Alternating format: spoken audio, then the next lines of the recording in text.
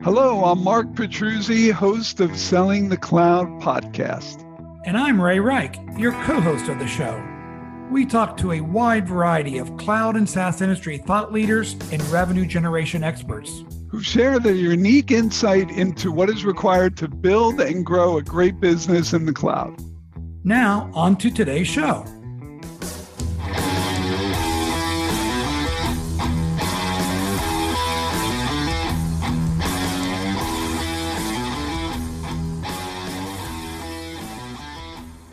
Welcome to today's episode of the Selling the Cloud podcast.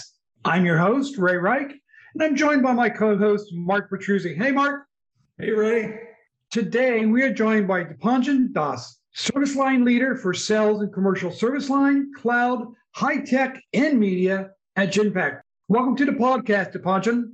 Hey, Ray. Hey, Mark. Nice to be here. So today, we'll be covering three main topics. First, the new B2B sales reality, preparing for tomorrow's inevitable disruption. Second, the concept of disruption-ready selling. And third, the importance of data plus insights in future-proofing your go-to-market strategy. Dipanjan, please take a moment to give a brief background overview of your journey to becoming a guest on the Selling the Cloud podcast. Sure. Thanks, Ray. So, it's interesting. I was looking at the guests you had in this podcast before, and you have had a very interesting and experienced set of folks that have been in the podcast before. And I think I come from a little different background in the fact that my experience has more been from a data and analytics, digital and process perspective in the sales and marketing area. So I started my career as a mainframe programmer back in the late 1990s. And then from there, I grew up to become an account manager, manage sales, manage customer success, both from an IT and from a process perspective. And it's been 21 years in the industry, helping clients solve complex problems in the sales and marketing and success space. And very excited to be here today.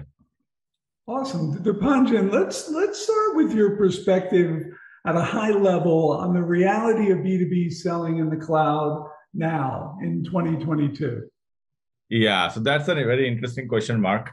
I think we are at a point where the COVID has really accelerated the disruption that we were seeing in the space.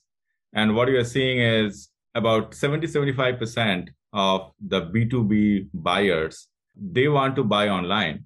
And this is driven a lot by the fact that millennials are coming more and more into the B2B buying personas, right? So what's happening is a lot of these, and more than 2/3, that's an amazing number of these client personas, they want to do the research online.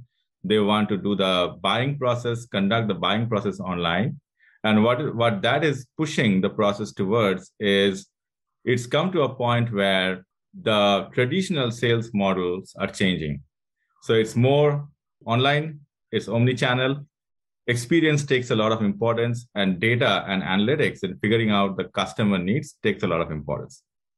So based upon that kind of forecast, and I love data, so that's what I do all day long. I do benchmarking research, and we actually conducted some research about this kind of self-service, both research and buying. We also found that 54% of buyers who said they bought with no salesperson engagement were disappointed with their purchase decision. So it's very interesting. They prefer to do the research, but then they're disappointed because they didn't get to talk to someone about the product before they purchase. So with that kind of as a backdrop, we had significant transformation during COVID.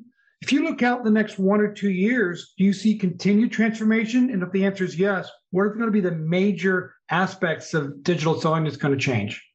Yes. I'll answer that. But before that, Ray, I'd like to address your point on the 54% that were not happy with what the decision they made. So, on one hand, when we are saying that 75% of the buyers prefer to buy online, it doesn't mean that they don't want to talk to sales. It just means that they want to talk to sales when they are informed. So it's not that the role of sales is completely going away. What it means is the roles of sales is changing from being an outside sales persona, I would say, to becoming more of a trusted advisor. So that's the shift that is happening. And coming to your question, your question right now in terms of what's the key disruption that I'm seeing that's going to happen in the next 1 or 2 years, I have thought about this a lot. I think about this a lot every day. And I have kind of classified this in my mind into 3 areas. One, I think, is the whole sales motion and the sales process is going to transform into more of an insights-led selling process, right? So it's going to be data and insights-led. And what that means is not only your marketing, not only your lead gen and lead qualification processes, but all across the revenue cycle, from your lead generation to qualification to converting your sales to the continuous engagement, customer success, and renewals. The entire process is going to be a data and insights-led process. The second change that I'm seeing is customer experience is going to become not a nice to have, but a differentiator. And it's going to be more of a digital CX framework and methodology that's going to be center stage of the selling process. And again, it's not going to be only at the front end of the buying process. It's going to be all across. Digital CX at the time of buying, after the sales process has completed into the engagement part of the process, all through into customer success and renewals. How do you use CX as a differentiator is going to be more and more important. And the third thing, which I think is going to be very important, is the sales culture is going to change. It has to change with the millennials, and the buying behavior changing, customers doing the research online. They want to come to our organization when they're informed.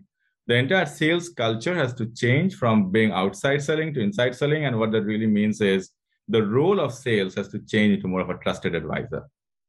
Yeah, and you know what? So Dipanjan, you hit on a few really powerful movements that are occurring, and ones that I think can really be leveraged in a really powerful way for sales organizations.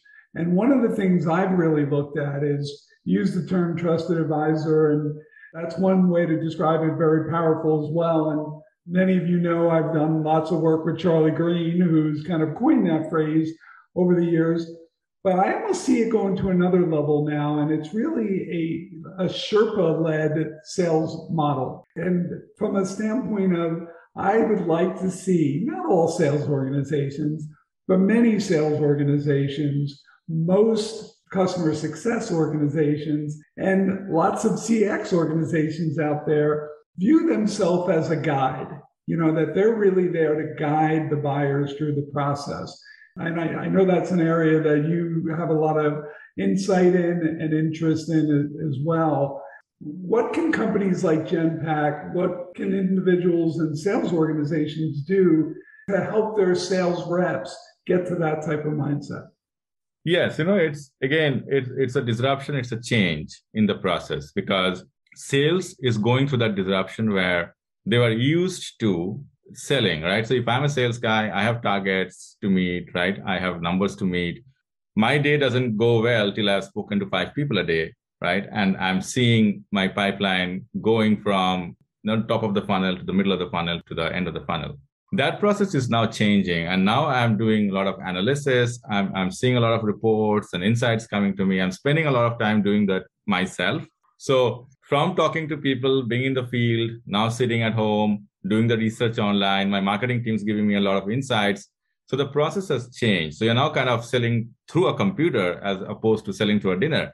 So it's a very different shift. And we also have done some research, Mark, in terms of how much time does a sales person in an enterprise selling model, how much of their time goes into actually selling versus helping sell?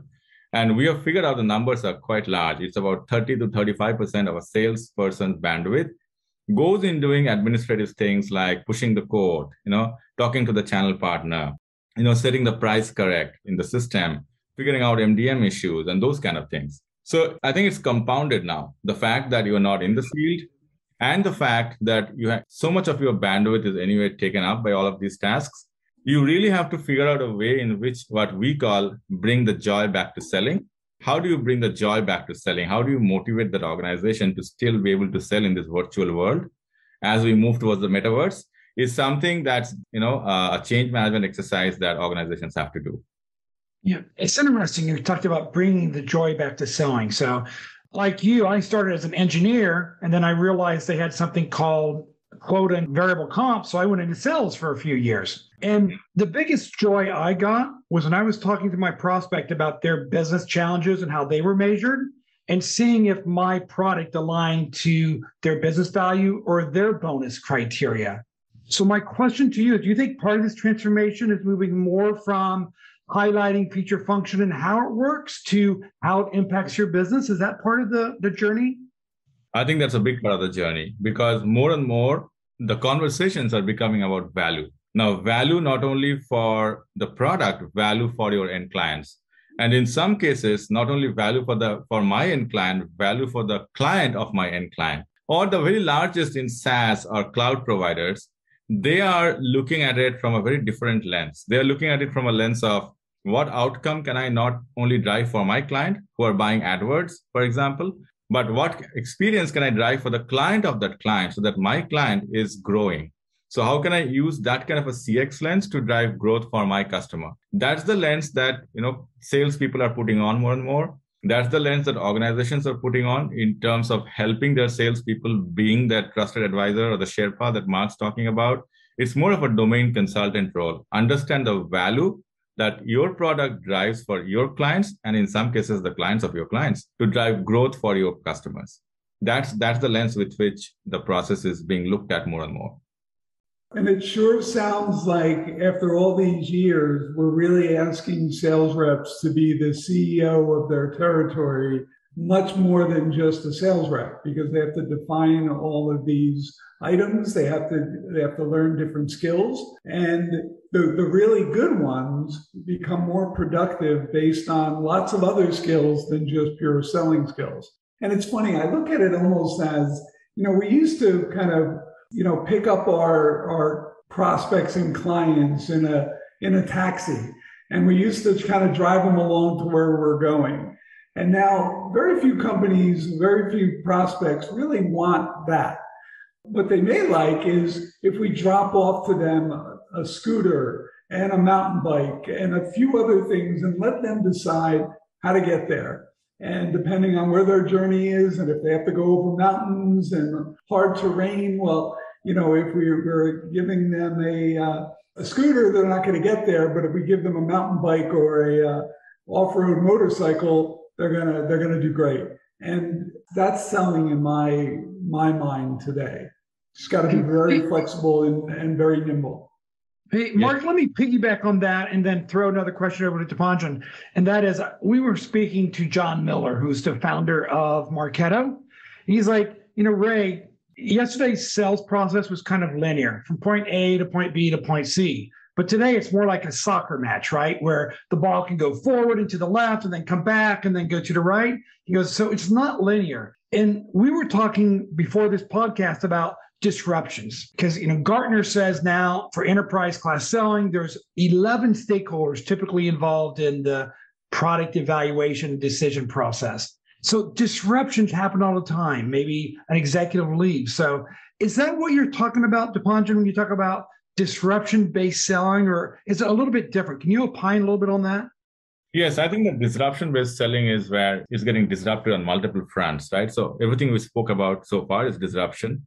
So going from outside selling to inside selling, figuring out the role that CX or customer experience plays across your revenue cycle. And what you're saying is very apt, is because that linear process, I almost say it's becoming a circular process, right? Because it's not a linear process, it's a continuous engagement process. So it is not like, those days are gone where you're selling multi-million-dollar, contracts, and then you're going to only look at that client again 2 years, 3 years down the line when there's a time for renewal. You are now into a model where it is a 6-month subscription, it's a 1-year subscription. And what's very important is, not only did you do the client acquisition in the right way, once the acquisition is done and the handoff happens from sales to your mid-office for service, and then from service into your finance, that entire continuum has to be managed in such a way that the customer experience is not impacted. So that's not how traditionally sales folks have been trained, right? So there are a lot of companies have very different sales and marketing focus for acquisition, and then a very different focus for renewals. But in the middle of it, that whole customer success and the engagement process is not generally looked at. So now we'll have to really figure out how do you look at the continuum of the revenue operations and make sure that you are driving it in such a way that your growth targets are not impacted. So that definitely is a big disruption. And, I talk to a lot of clients, and I'm at a point where I think I don't expect everyone to agree with me, but I do see that while a lot of companies talk about it and want to do it, they don't have a methodology and they don't have a process to tackle that continuum.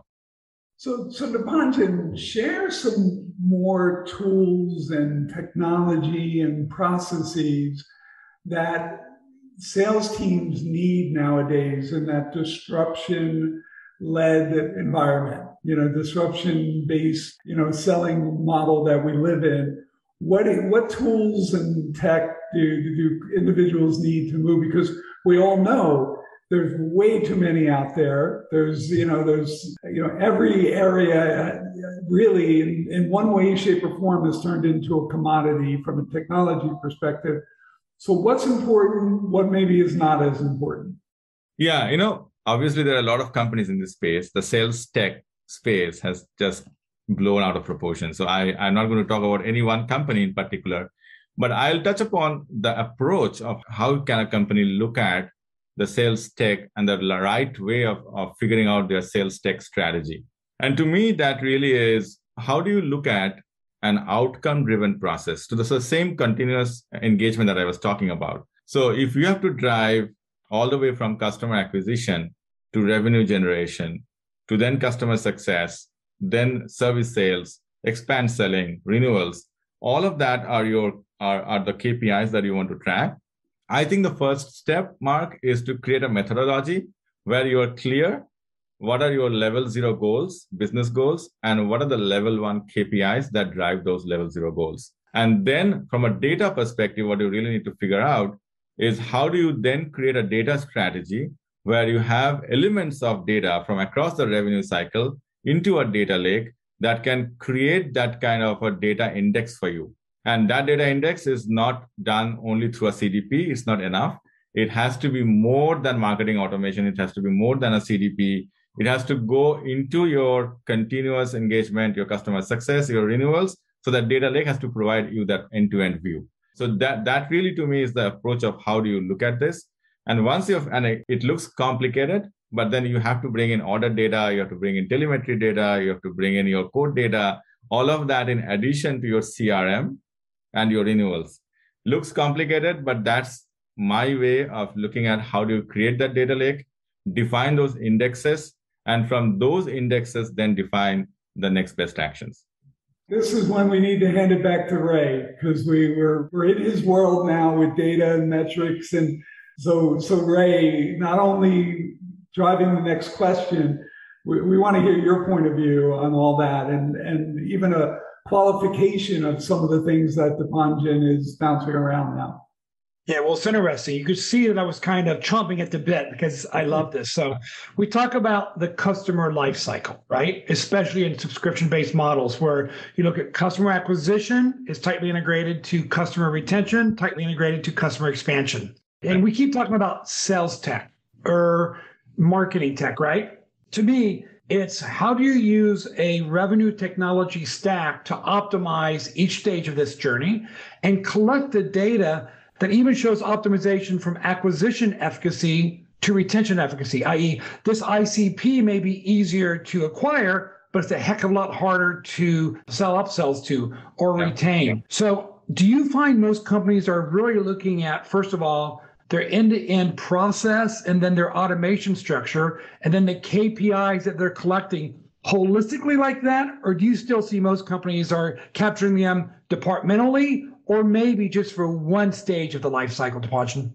Yes, that's where I think there's a lot of ground still to be covered by most companies. I see there are only a very few companies that are thinking end-to-end or are thinking end-to-end and have a strategy to do something about it end-to-end. I think most companies are still struggling with how to even look at the data strategy in silos, right? So what's my data strategy for marketing, for example? ABM is catching up, but it's catching up slowly, right? So not a lot of companies are still effectively using ABM and intent data and third-party data to figure out the first part of the acquisition strategy. Then comes the middle part, which is, I think, the most neglected part right now is the customer success and the continuous engagement.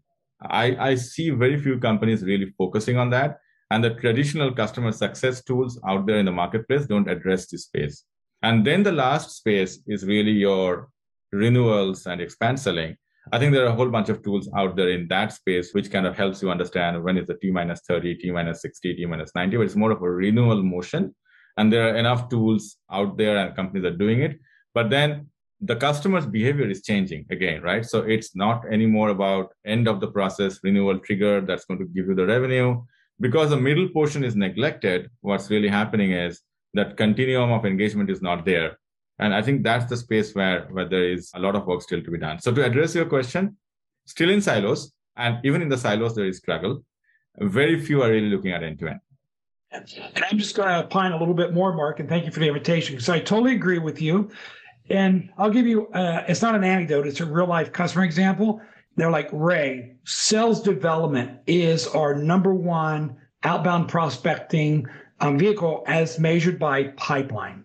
And he goes, it's like 42%. And so I just went to the next question. What percentage of your new business comes from sales development? He goes, it's almost 28%. So still a drop off, right? Yeah. And then I said, what percent of the new customers who come from sales development in an outbound motion versus an inbound motion are here 2 and then 3 years later? He's like, well, we don't measure that. I go, then how do you know what's the most effective acquisition model from a lifetime value? Because customer lifetime value to your customer acquisition cost is one of the top measurements that investors look at. So I think what I see is exactly what you see. They don't think about how my source of pipeline ends up being my source of cash 2-3 years out. Exactly. I think the linkages are not there. Most companies don't know what has been the smartest acquisition techniques for them that eventually gave them more CLTV. So that's not being measured at all. So there's a lot of ground to be covered in that space. Mark, you have a final question. I can't believe we're already coming up to the end of this show. Well, we're so quick. Yeah, I guess just to close up, Dipanjan, can you walk us through 2 or 3 recommendations you have in, how do you make your sales organization future ready?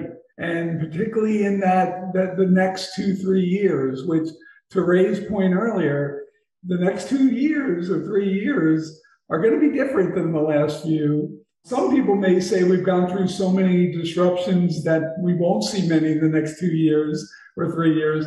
I disagree. I think we're going to see just as many or more. So yeah, what are the 2 or 3 key areas you focus on with your clients and your relationships? Sure. There are really 3 things, right? Again, I think I'll go back to the beginning of the conversation when I was touching upon those 3 main areas. I think the first thing is, how do you enable your sales organization to become an insights-led selling organization?